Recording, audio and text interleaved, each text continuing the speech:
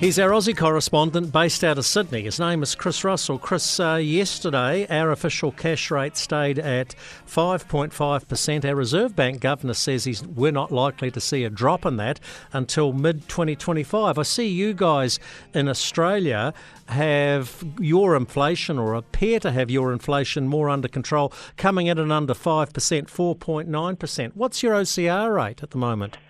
So it's running at 4.35. It went up at the beginning of this month by 0.25%, 25 basis points, as the technos say, to 4.35 on the basis that our inflation was still around 5.7% on an annualised basis. And their target rate is 3%, 2 to 3% for the Reserve Bank. Now, of course, this is the only instrument they've got to try and bludgeon that rate down. But we've just yesterday had the latest annualised inflation, which came out for the recent quarter, and it's now down to 4.9, which is below what the analysts were expecting, which was 5.2. So the end result of that is I don't think that the Reserve Bank will be able to justify increasing it again, despite the fact they seem to be hell-bent on trying to do it as quickly as possible. It's interesting the Australian government is just passing new rules to actually limit the ability of the government to override the Reserve Bank in these decisions. I think a lot of Australians thought the opposite might be a good idea, but nonetheless, they do have huge power. I don't think it'll go up in December, and I don't think it'll probably go up in February now, unless there is a dramatic change in those predictions between now and then. Here's a question for you. Did Australia's cattle industry overreact to El Nino forecasts? Because here in New Zealand, as you're well aware, I know you've got a daughter living in Hawke's Bay, we were threatened with an El Nino drought on the east coast of both islands, but we can't turn the tap off in the North Island at the moment. Yeah, I don't think that the Weather Bureau is any wronger or righter than they've ever been, to be quite honest. But nonetheless, we're believing them more. All of a sudden, the science of El Nino and La Nina is being understood.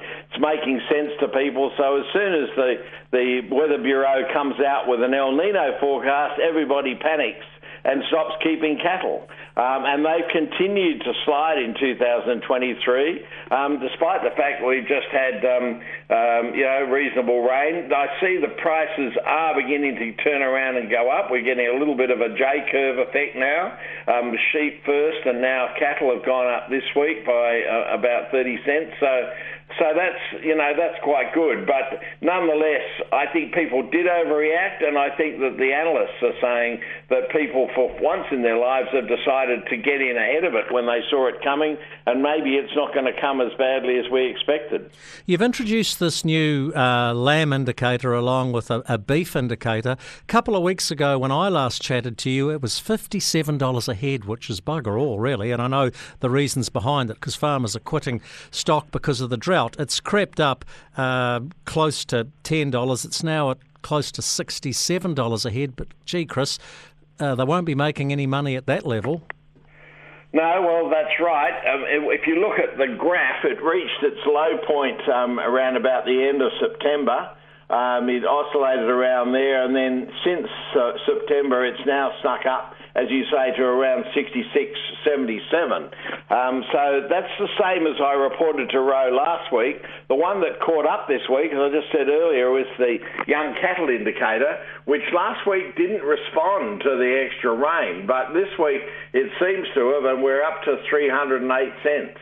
From around 260 or 270 cents a couple of weeks ago. So the people are, I think, holding animals back a little bit. They're beginning to have a little bit of confidence. There might be something to feed them on, and therefore we're going to see those prices hopefully recover slightly for the farmer. I guess the thing we don't want to see is for the supermarkets to take advantage of that and just carry on with their exorbitantly high markups. Hey, Chris Russell, thanks as always for your time on The Country. We'll catch you again, same time, same place next week. Look forward to it.